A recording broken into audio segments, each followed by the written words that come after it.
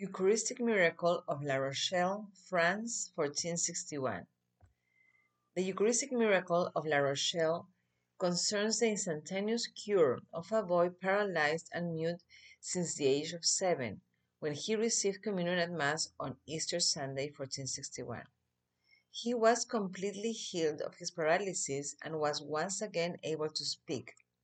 The most authoritative document that describes visually this miracle is a painted manuscript preserved still today in the Cathedral of La Rochelle. Now the story in more detail.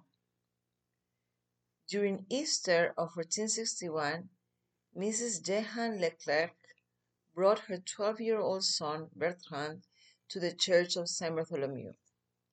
Bertrand had been paralyzed and mute since the age of 7 due to a terrible fall.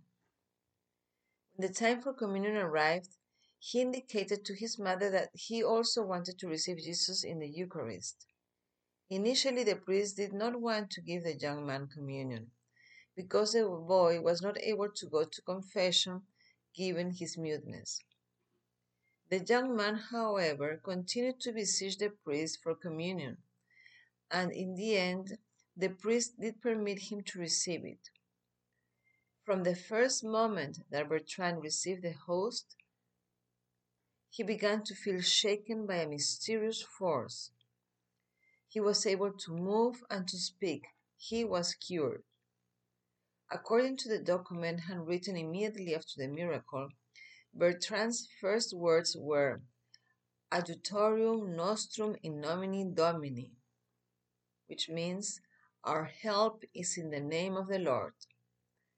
The most authoritative document that visually describes this miracle is the painted manuscript preserved to this day in the Cathedral of La Rochelle.